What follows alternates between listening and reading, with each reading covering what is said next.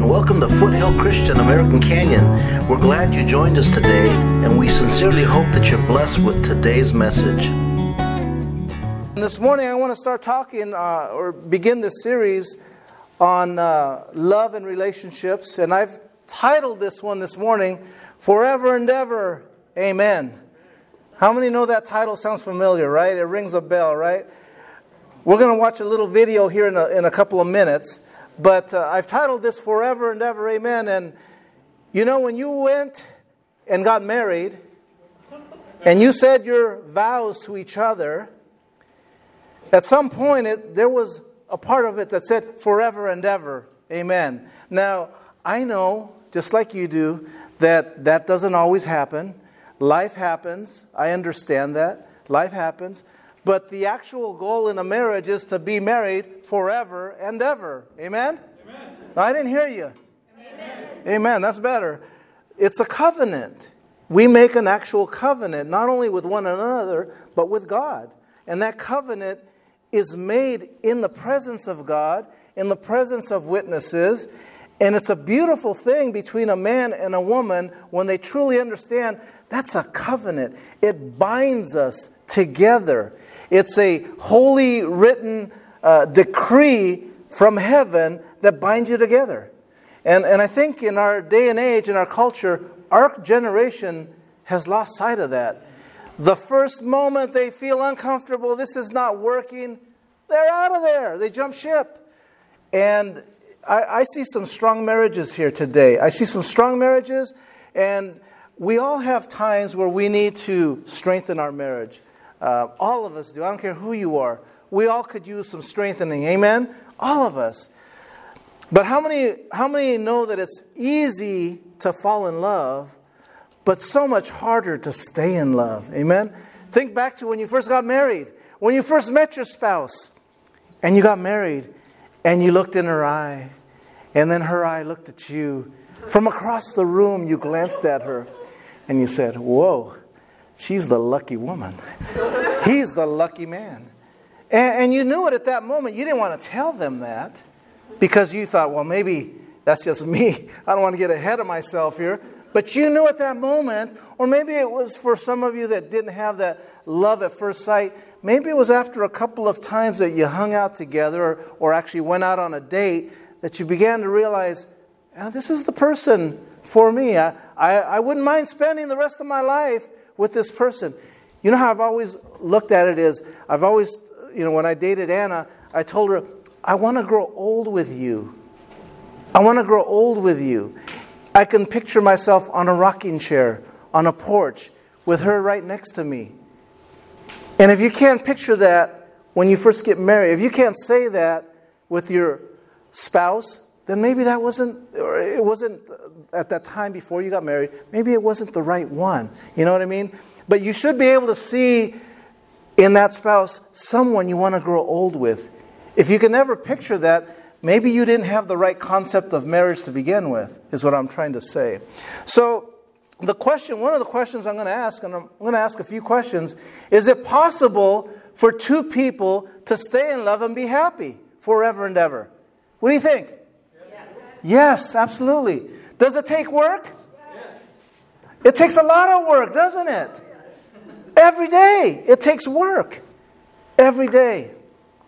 Is it possible to have a love relationship for forever and ever? Yes, it is. Is it possible to be happy forever and ever? Yes, it is. We all think it's possible. In fact, there's a glimmer of hope in every one of us, even if you're struggling with a relationship right now. And maybe you had a bad day this week with your spouse. You don't have to elbow him or her. But maybe you had that relationship where you were just thinking, oh my goodness, why did I marry this man or this woman, right? Some days will be like that. I promise you. But deep inside, there's a glimmer of hope. There's hope that it's going to get better. And it will. Amen? See, it's harder to stay in love. It takes sacrifice. It takes work. It takes commitment. Did you know, and I looked this up, there's over 1,600 matchmaking sites online. You've heard of Christian Mingle and I don't know the others. That's the only one I've ever seen commercials of. But There's over 1,600 sites for people to get connected. 1,600! And it's a $2.4 billion business. $2.4 billion, not million, billions. And it tells us of the desire that we all have and need for companionship. What did the Lord tell Adam in the garden? It is not good for man to be alone. Why is that? Because we get lost. He knew that, right? He knew we needed directions. He knew we needed a GPS system. That's called our wife. Amen. But here's the thing. We want to find that one, that special one. Look at your spouse if she's here, or him, and tell him, you're that special one. You're that special one. Amen. Not just to hook up with somebody and have a one-night stand. I'm not talking about that. But forever and ever, amen. But marriage and relationships are supposed to be forever and ever, amen. And here's the problem with that. You may desire that, you may want that, but our culture sure doesn't teach that, does it?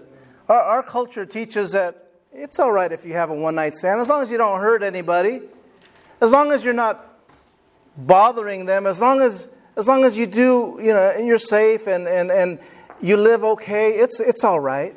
Our culture says it's all right. Our culture says, do unto others as they deserve to be done unto, right? It tells them, oh, get them back, or you don't have to do that. They didn't respect you. It says, do unto others so as to get them to do what you want them to do. That's what our culture teaches.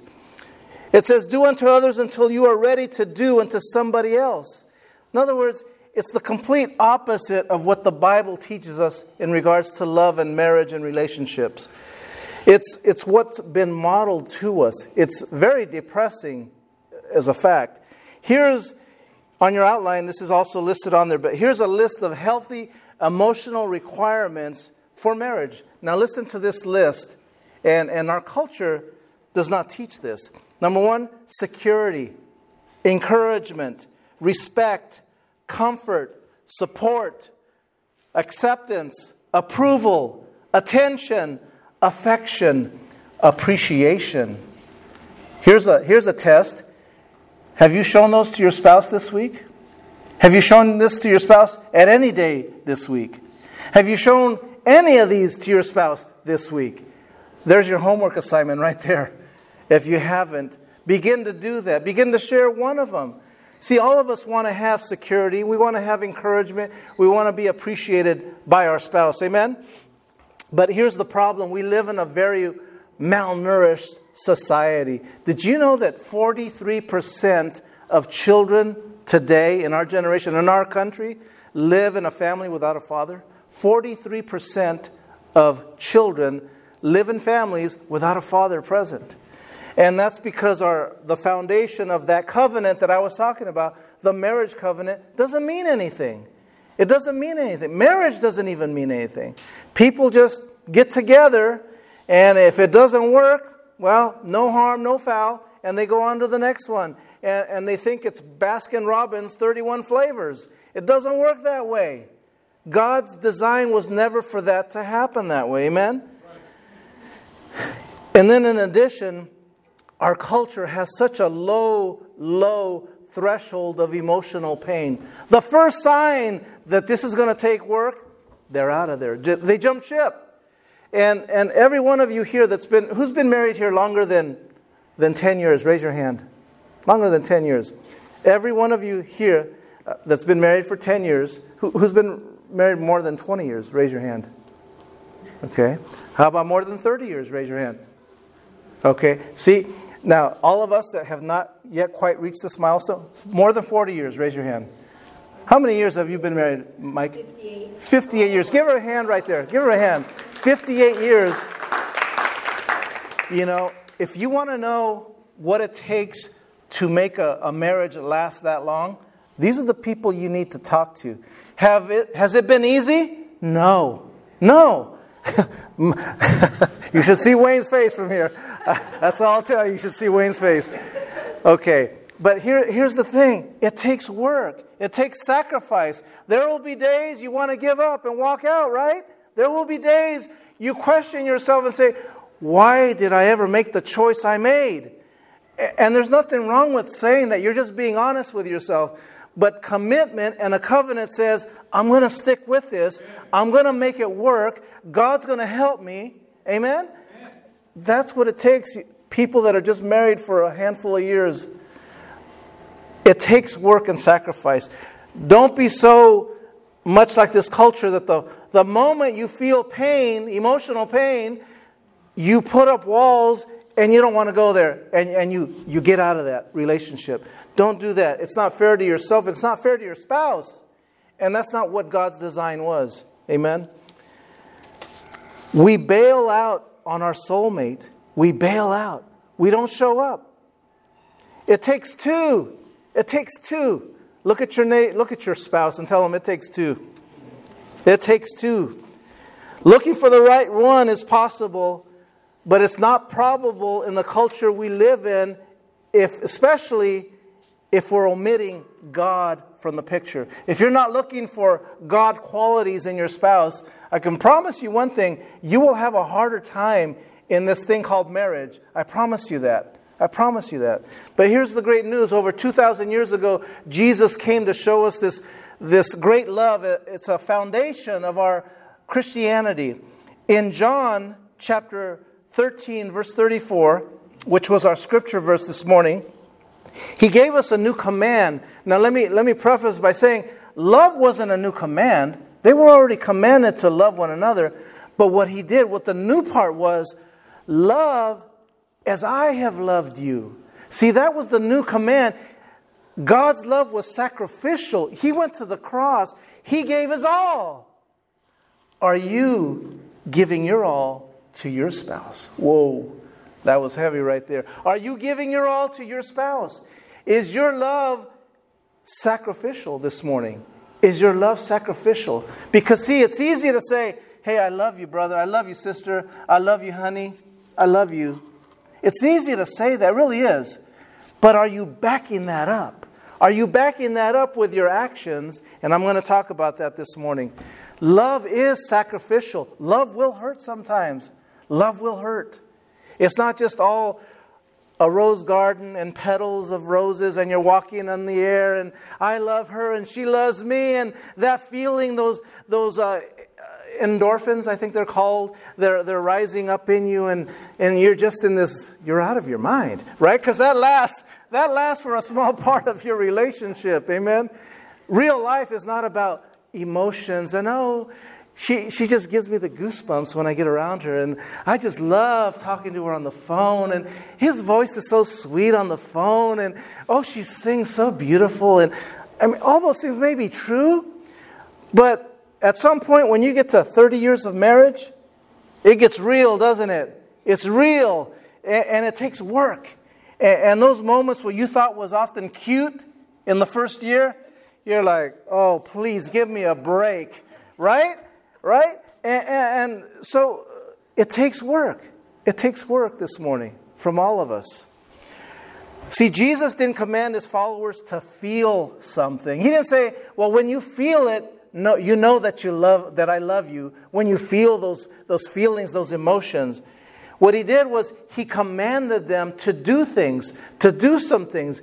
What He was saying is, love is an action. Love is a verb. Love is you go out and do it. And He modeled it to us by going to the cross. That is the greatest love any of us here can ever experience, is the Lord's love for you, because He sacrificed His life for you. Are you, as a spouse, are you willing to give sacrificially to your spouse? I'm not talking necessarily about taking a bullet for her. I'm not talking about that. But are you sacrificing your life? Are you doing things and putting yourself to the side and saying, I'm going to make my spouse number one. I'm going to, if you're the man and you're not used to doing domestic chores, are you getting in there and vacuuming and cooking and cleaning, things that maybe you don't normally do? Or ironing your own clothes if you don't do that? If you're a woman, are you getting out there and changing the oil? I'm just kidding. But you know what I mean? Are you actually being selfless? It's the opposite of selfishness. Selfishness says, well, I just got to do whatever I want to meet my needs. Yeah, everybody wants to have their needs met. But in a relationship, you must be able to meet the needs of your spouse. It can't just always go one way. That doesn't work. It doesn't work very well. It creates bitterness, resentment. And how many know that can happen in any relationship? But Jesus said, love one another as I have loved you. So you must love one another. What the Lord was saying was, do unto others as I have done unto you. Do unto others as I have done unto you. Have you ever had your wife or husband do something for you and you kind of feel guilty because you haven't been doing that for them? Have you ever felt that? I think all of us have at some point in our relationship. All of a sudden, they just amaze you and they come out of nowhere and they do something for you. And you're like, oh, wow, I should be doing that for them. And that happens. That's what the Lord was talking about. That kind of love. Love one another. Love one another. And that's doing things unexpectedly. Not just on Valentine's Day. Yeah, Pastor Rick, I love my wife and I told her on February 14th. I even bought her some roses and some chocolate. Well, what about June 15th? What about May 15th or 14th, excuse me? What about December 14th? Are you doing that throughout the year? Or just that once a year? I pick on my dad because he jokes this way, and he's actually, this is how he lives. He wouldn't mind if I shared this, but he goes, well, I told your mom 58 years ago that I love her, and unless it changes, I don't need to tell her again, right? That's how he is. He's old school. He's been married. It'll be 59 years this July for them, and but that's what he says. I just tell my poor mom, he never says I love you. No, he told me once, and that's it. That's how he operates, right? And it doesn't need to be that way, you know. It should be that you do tell your spouse, I love you. I love you. I love you. I need you. Ephesians chapter 5 says this in verse 21. It says, submit to one another out of reverence for Christ. There's that word submit. Some of you don't even have that in your own dictionary in your mind because you never use that word. You see the word submit and you run away. Submit, let me tell you what it means here. It means to literally subordinate or place oneself under the authority of another. But here Paul, he wasn't talking about or calling for an abandonment of personal independence. He wasn't saying that type of submission. This is what he was talking about. He was saying submit to one another. Submission doesn't work unless you're both doing it. It doesn't work in my marriage if Anna's the only one submitting to her husband, but if her husband isn't submitting to her. I need to submit to my honey as well. And that means I need to get out of my comfort zone sometimes. I need to be less selfish. And I need to remind myself of that. That's what submission is. It's a two-way street. Submission never works biblically if it's only one direction. That's not the biblical model. It's supposed to be both of you submitting to one another. How many know that? It doesn't just say husbands submit. It says submit to one another in that scripture. Amen? This is a two-way avenue again. It only works when both parties work at it. We must work at it. Look at your neighbor, look at your spouse and tell them we both have to submit to one another. We both have to submit to one another, honey. Both of us. If you want to stay in love, you got to quit treating love like a noun and treat it like a verb. You got to make it an action word. The foundation for staying in love is to make love a verb. Make it an action word. How many husbands open your doors for your wife? How many of you still do that? Come on. Come on. You need to do that. If you don't do that, you need to do that. And I guarantee you, your spouse will appreciate that. Your spouse will appreciate that. How many go on dates? You're married. I know. You dated before you got married, but it's still all right to go on a date. Just you and your spouse. That's what helps your marriage to stay fresh. And again, husbands, wives, encourage each other. Hey, honey, we need to do a date night. We haven't done a date night. I know it's hard with little ones.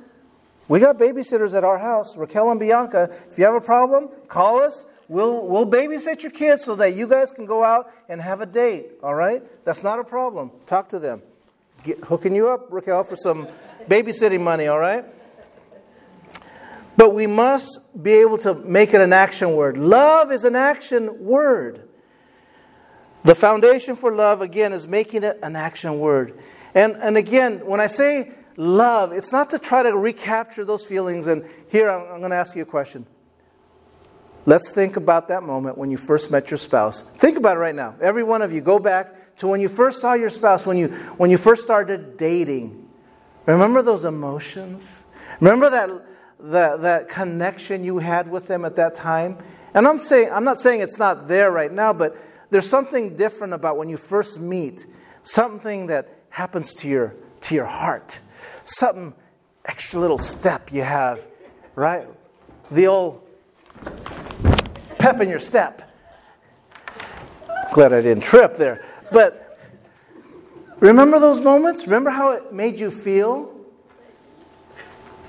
Yes, you remember that. But when the scriptures here are telling us to love one another, to submit one another, it's not talking about those emotions, just to capture that feeling of emotions. Because emotions are here one minute and gone the next. We can be thrilled one moment. Later today, if the Falcons score a touchdown, I'm going, yes! That's an emotion. And if the Patriots score, I'm going, no! That's another emotion. They're gone in 10 seconds, right? And I really don't care who wins the game. But the goal is not to recapture the feelings of love, but to love and put our actions where our mouth is. Put your actions in place. The feelings of love begin to return when you begin to make love an action. When you begin, if you never wash dishes, husbands, wash dishes. If you never vacuum the floor, vacuum the floor. If you never throw out the trash, without your honey having to bug you about those things, then do it. And guess what happens? That appreciation comes back. Oh, you threw out the trash for me, honey? Oh, you wash the dishes? And all of a sudden, she starts treating you really, really nice. And you get rewarded for that, husbands. Amen? Or is it just me? Okay. We have to be in the position of loving one another and making it love an action word. Amen? Can I have that water, Anna? It's right next to you on the right and left-hand side. Thank you. Thank you. Everybody say, love is an action word. It is. See, again, the key to staying in love is not about finding the right person. It's not about finding the right person. It's about finding that person that's willing to be committed to Christ with you in a relationship. See, we get too caught up in trying to find that right relationship. And sometimes if you start to struggle in your relationship, you may begin to even say, well, Lord, I don't even know if this was the right person for me, right? And we can go down that road, and that's a slippery road. We start going down that road and begin to say and talk like that. Because here, again, you made a covenant between you and God and you and your spouse. God can do amazing things in a marriage, amen? God can restore, God can help and bless your marriage. But it's Christ in you that helps you to be that spouse that you need to be. How many know that? It's Christ in you. It's not your ability to listen to help me books or increase your self-esteem. You must have this word in you. This is the way that you're going to be a great husband and a great wife to your spouse, is knowing this word. I know that for a fact. I know that in my life. Anna is a godly woman, very godly woman. That's what attracted me to her, is the fact that she was a godly woman. I found that so attractive. And before I met her, I dated and stuff, and I'm not even going to go there, but the point is, when I met Anna, who was so different than anybody I was dating at that time before, that was so attractive because she was so different. There was something about her that was called the Holy Spirit in her life. And I was like, that's attractive to me. That's attractive to me. And our culture teaches that attractiveness is something else, right? If you've ever been to a club, you know what I'm talking about. If you've ever been to a club, the world teaches that attractiveness is something else. And I saw a beauty in Anna, not only on the outside, but on the inside, that was just glowing. And I thought, the moment I met her on that Wednesday night, October 10th of 1993, but who's keeping track? I knew I was going to marry her. I knew that right there and then. Now, that may not have happened to you, but the Lord told me, that's your future wife. And I looked at her from that moment as my future wife that night. And He's done an amazing thing in our marriage and our relationship because we both respect each other. We both strive for the same goals. That's half the battle in a marriage. If you have the same goals, God will bless your union. God will bless your covenant. Amen? Let me ask you again this morning. What made you fall in love with your spouse? What made you fall in love? Think about that. As you go today, think about what made you fall in love. What attracted you to her or him?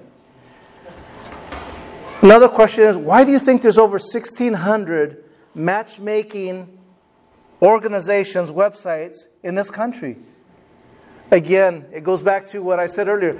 The Lord saw Adam in the garden and said, it is not good for man to be alone. We desire companionship. We desire fellowship. We desire a relationship with someone close. Someone that we can look at in the eye and say, I want to grow old with you. On a porch, on a rocking chair, with a cup of coffee right next to me, my Bible right next to me. But I want to grow old with you. I have that picture when I met Anna and told her that. I said, I want to grow old with you. I've never told anybody that in my life. And yet I told her that. And remember that, Anna? We want to grow old with each other. Can you look at your spouse today and tell them that today? You don't have to do that here. At some point, tell them today, I want to grow old with you. And none of you are old here today. None of you. But you will get there one day. And one day you'll grow old together with your spouse. Amen? Here's what I talked to you about romance now. A couple of points, 3 points real quickly, and then we're going to close. Romance, which is an important word in our marriage. Romance means different things to different people. Mention the word romance to a woman, and she may think of, and I've mentioned it here before, she may think of a nice candlelight dinner, maybe holding hands, walking along the beach, hearing the surf of the ocean waves, with her honey, walking hand in hand in a peaceful area. That may be romance. Mention romance to your husband, that may mean what's going to happen after dinner, right? When the candlelight dinner is over and once you get home. See, men and women think differently about romance, but the importance of it is that we must have romance in our life. You must spark that romance from time to time. Amen? Amen. I need a bigger amen. We must have romance in our lives. Amen? Amen. Amen. Amen. You worried me there for a second. But here's the thing. There's two extremes in romance with men and women. Have you figured that out? If you've been married for more than a year, you figured that out real quick. There's different extremes within our relationships. And it can't be underestimated. See, we must keep those passions alive. If you don't, that flame that once burned bright is going to die. Romance can be holding hands. Don't get me wrong. Romance can be as simple as holding hands. Holding hands with your loved one, with your spouse. It doesn't have to involve even anything beyond that physically. Romance could be just a simple gesture of holding hands. But it should be much more than that, especially if you're young and still vibrant and full of life, right? It should be much more than that. Amen? But it is important that you have romance in your life. Dating helps that. Dating, we go on a weekly date. We date. If we don't do it on Saturdays, we do it on Sunday in the afternoon, Sunday evenings. We'll go somewhere, even if it's just sitting in front of a park or even going downtown to the waterfront in Vallejo and putting some chairs on the grass and just hanging out there. We have fun. It doesn't have to be going out to a restaurant, going to a movie, something simple, a hike. It's dating. It's keeping that spark alive.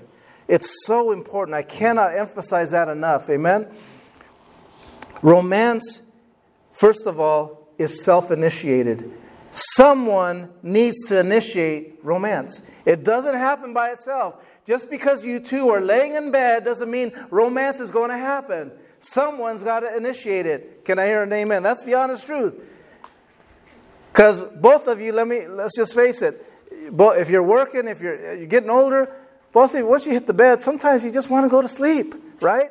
But other times, you got to make the time for romance. Am I speaking to you now? It's getting real, right? You got to make the time for romance. Romance is when you do something unexpected for your spouse. It could be the flowers on May 14th, on June 14th. It could be chocolates. It could be vacuuming the floor. Some of you may find that romantic if your spouse does that for you. Oh, honey, you did the floor. Oh, that's so sweet, right? That could be romantic. Or baking them something. The important thing is to pursue your spouse on your own initiative. You begin that process, amen? Without being told to do it. There's nothing worse than your honey telling you to do this or do that, and then you do it. Well, she expected you to do it. But if you do it without them asking, man, that's like, you get a little gold star for that. That's like extra credit right there. Take advantage of that, amen? It should not be the same person initiating romance every time. Let me repeat that again. It should not be the same person initiating romance every single time in your marriage, in a healthy marriage. You want to have a spark in your marriage, I'm talking about that right there. If you can learn that secret there, you will have a spark in your marriage. You will have a healthy relationship. Amen? Amen. Secondly, romance involves communicating value to your spouse. Here's the number one thing that we all tend to do if we're married for any length of time. We take our spouse for granted. We take them for granted. Oh, well, they always do that. They're always going to love me. They're the ones that cook, or they're the ones that clean, or they're the ones that take care of the cars, or they're the ones that take care of the children. We take them for granted. And if you're not careful, you lose value in that. You need to communicate to your spouse that you value them. When was the last time you told your spouse that you value how they are as a mom, as a stepmom, as a dad, as a stepdad, as a grandpa maybe, as a grandparent? When was the last time you mentioned that? See, all of us need to know that we're valued. How many know that's true? We need to know that we're valued, especially in your relationship. There's so many things you can do to build your spouse's self-esteem. See, self-esteem is tied to that value. If you don't feel valued, you have no self-esteem or lack. You lack in it. But if your spouse is constantly telling you, you're awesome, you're great, you're fantastic, and not just blowing smoke, but just really telling you what they really feel, your self-esteem is just going to shoot up about yourself. Your value is going to increase. And you reciprocate that with your spouse, man, romance happens. Romance begins to happen. So we must communicate value to our spouse.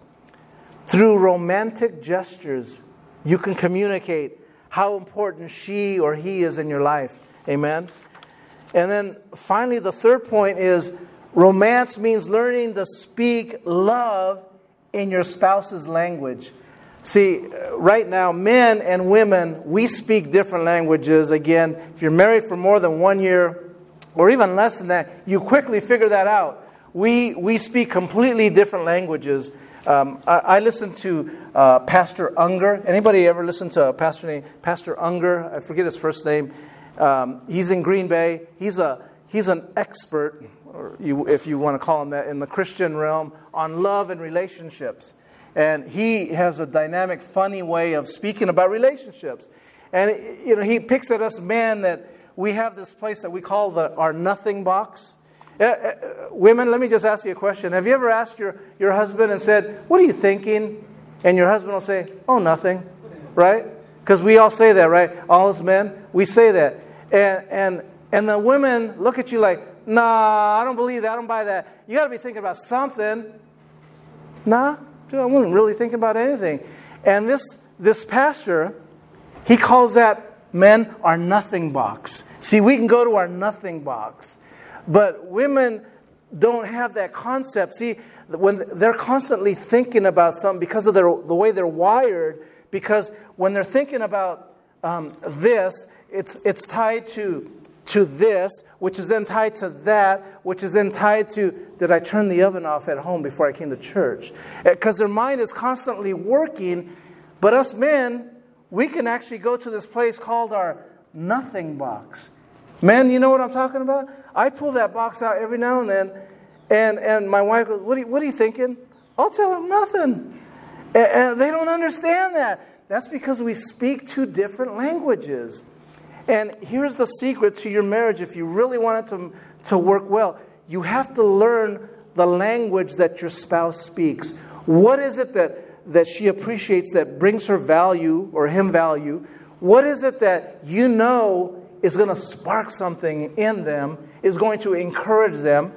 That's the language you need to be speaking. It's not what you want to hear. It's what do they need? So again, it's being selfless, not selfish. Amen? And when we begin to understand that we need to speak that language, we communicate. We communicate. Because men and women, we speak two different languages. We really do. It's like if you're speaking to someone from a foreign country sometimes. Women, you know that, right? When you get into a discussion, not an argument, into a discussion with your spouse, sometimes it's like they're not hearing you. And you have to explain things to us men because we're dense sometimes. I confess, we're dense. And you need to speak our language. Women, just help us out. You need to speak our language, and we need to speak your language. Amen? So, men and women have very different major needs, and we must learn to understand that to learn how to be romantic with each other. We need to learn what tickles her fancy, what makes her happy, what makes her content. And once we learn that, we can go back to that and instead of just always concentrating on ourselves.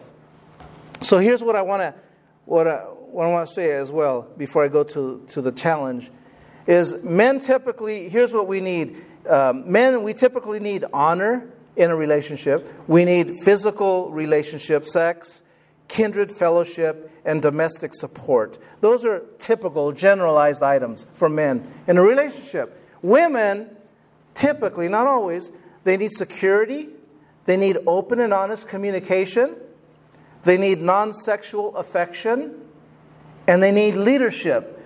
Those are general items. I know I'm not necessarily hitting everything there, but they're generalized items. So you see how different they are when it comes to romance. We're different. And men, women, you have to understand that. Sometimes you need to realize it's not what I want, but what does my wife want? What does my husband want? What do they require? What do they need? And when you begin to think that way, it sparks romance in your relationship. Amen? Romance, here's the challenge on your outline. The challenge to each of us this morning is that, first of all, romance makes a better relationship, or makes a relationship better, because it means both spouses are willing to sacrifice for each other. And here's the scripture that Paul wrote. Paul in Philippians chapter 2 and verse 4 says, don't look out only for your own interests. Don't be selfish is what he's saying, but take an interest in others too. Take an interest in what your spouse is all about. What's making her tick? Men, do you get this question from your spouse? I'm picking on you men or women. How was your day, honey? How was your day when you come in the door? How was your day, honey? You're still working? Right, fine. It was all right, right? We're quick to answer, right? We're quick to say, I was all right. It was good. And that's not what she wants. She doesn't care about how your day went. She wants to know, can we have a conversation? Can we open up and have just a communication That's what she wants. She don't care if you had an argument with a coworker or if you got late to... She wants to know, tell me, from the moment you left the house to the time you got here, how was your day? Did you miss me? She's really asking for that. And men, we're so quick to say, well, let me get back to you. I'm okay. I just got home. Let me unwind. You know, maybe you've said that. Boy, I got someone laughing over there really hard, so that must have hit home. But we're so different. We're extremely different. Here's another thing. When my wife is late, or let me read it to you this way. When my wife is late or getting ready, it's because she didn't plan her time well. When my kids are late, it's because they slept in and didn't control the circumstances. That's why they were late, right? When my kids lose something, it's because they're irresponsible. Do you see what I'm saying? What I'm doing? I'm saying it's all their fault. Rather than say, no, it's not. Maybe I had something to do with that. It's never just them always. You got to always remember, and not to be so selfish, but be selfless. Look out for others, not just yourself. Amen? And I know, for most of us, every Sunday when we come, I'm always ready. And Raquel's always ready with me. We come to church together, and Anna and Bianca come later. They tend to run a little bit slower, okay? It's just slower, and I understand that. So Raquel and I are ready, and we get here first, and then they follow behind us. But I understand that. So don't be selfish, be selfless. Amen? Let's say that with me. Don't be selfish, be selfless. Amen. It's the golden rule principle. Do unto others as you would have them do unto you. Amen? Do unto others as you would have them do unto you. How would you feel if that was you and I'm over here? You're always late. You're always late. You can't be on time for anything. How would you feel if that was you? That's not what you want happening to you. So maybe take a different tactic. Do you think romance is going to happen when I tell my spouse, you're always late. How come you can't be on time for anything? Romance is the furthest thing from her mind at that moment. So you got to use a different tactic. Amen? You got to learn to speak their language. Consider others, not just yourself. What Paul is saying in that scripture, Philippians chapter 2 and verse 4, he's really saying is that we need to think about the other person and their needs and their interests rather than just thinking about what I need, what I can get. Amen? A relationship is built on total, complete submission to each other. It has to be both of you submitting to one another. Christ submitted to the task at hand, which was going to the cross. He submitted willingly. He went to the cross. He wasn't forced to go. He willingly went for you, sacrificially. Now, are you willingly able to submit to your spouse this morning? Are you willingly able to put your selfish interests aside and say, I want to do what's best for you, honey. I want to do what's best for you because I know in the end, that's best for our marriage. That our marriage will grow because of that. If that's you this morning, I want you to know that God is going to bless your marriage. God wants to bless your marriage. He wants to strengthen your marriage. We live in a time and age where, and I've taught my girls this, that there's an enemy out there, and the enemy wants to destroy your marriage. He wants to destroy your marriage, and he will use any tactic to destroy that marriage. Lies, fear, thoughts that come running into your head. He will use those tactics to destroy your marriage. And you need to stand upon his word, declare his truth, rebuke that devil because the devil's a liar, amen? The devil is a liar, and he's seeking to kill and destroy you. And if he can destroy your marriage, he can destroy your family. So I want you to join me, not just this month, not just this week at our banquet, but would you make it a point in your relationship to put your self-interest aside and submit to your spouse? Do it today. Super Sunday. Super Bowl Sunday. Do it today. And I promise you, that spark of romance might just come back. Amen? That spark of romance might just come, and you'll be amazed at what it does in your life. Amen? And I promise God's blessing is upon that. See, that's a God thing. God wants your relationship to have a romantic spark. That's part of God's plan for each of us. That's why He gave Adam Eve. It was his helpmate. It was to provide him help and not just directions on the road. When you're in the car, honey, I'm lost. Where do I go? Although that's not too often now with GPS. But your helpmate is there to care for you. Your helpmate is there to provide you strength as well, and you for them. So how many want to go on that journey this year of developing a new spark in your relationship? Amen? Amen. Let's pray this morning. Father God, I want to thank you for my marriage, Lord, and the marriages here that I see represented.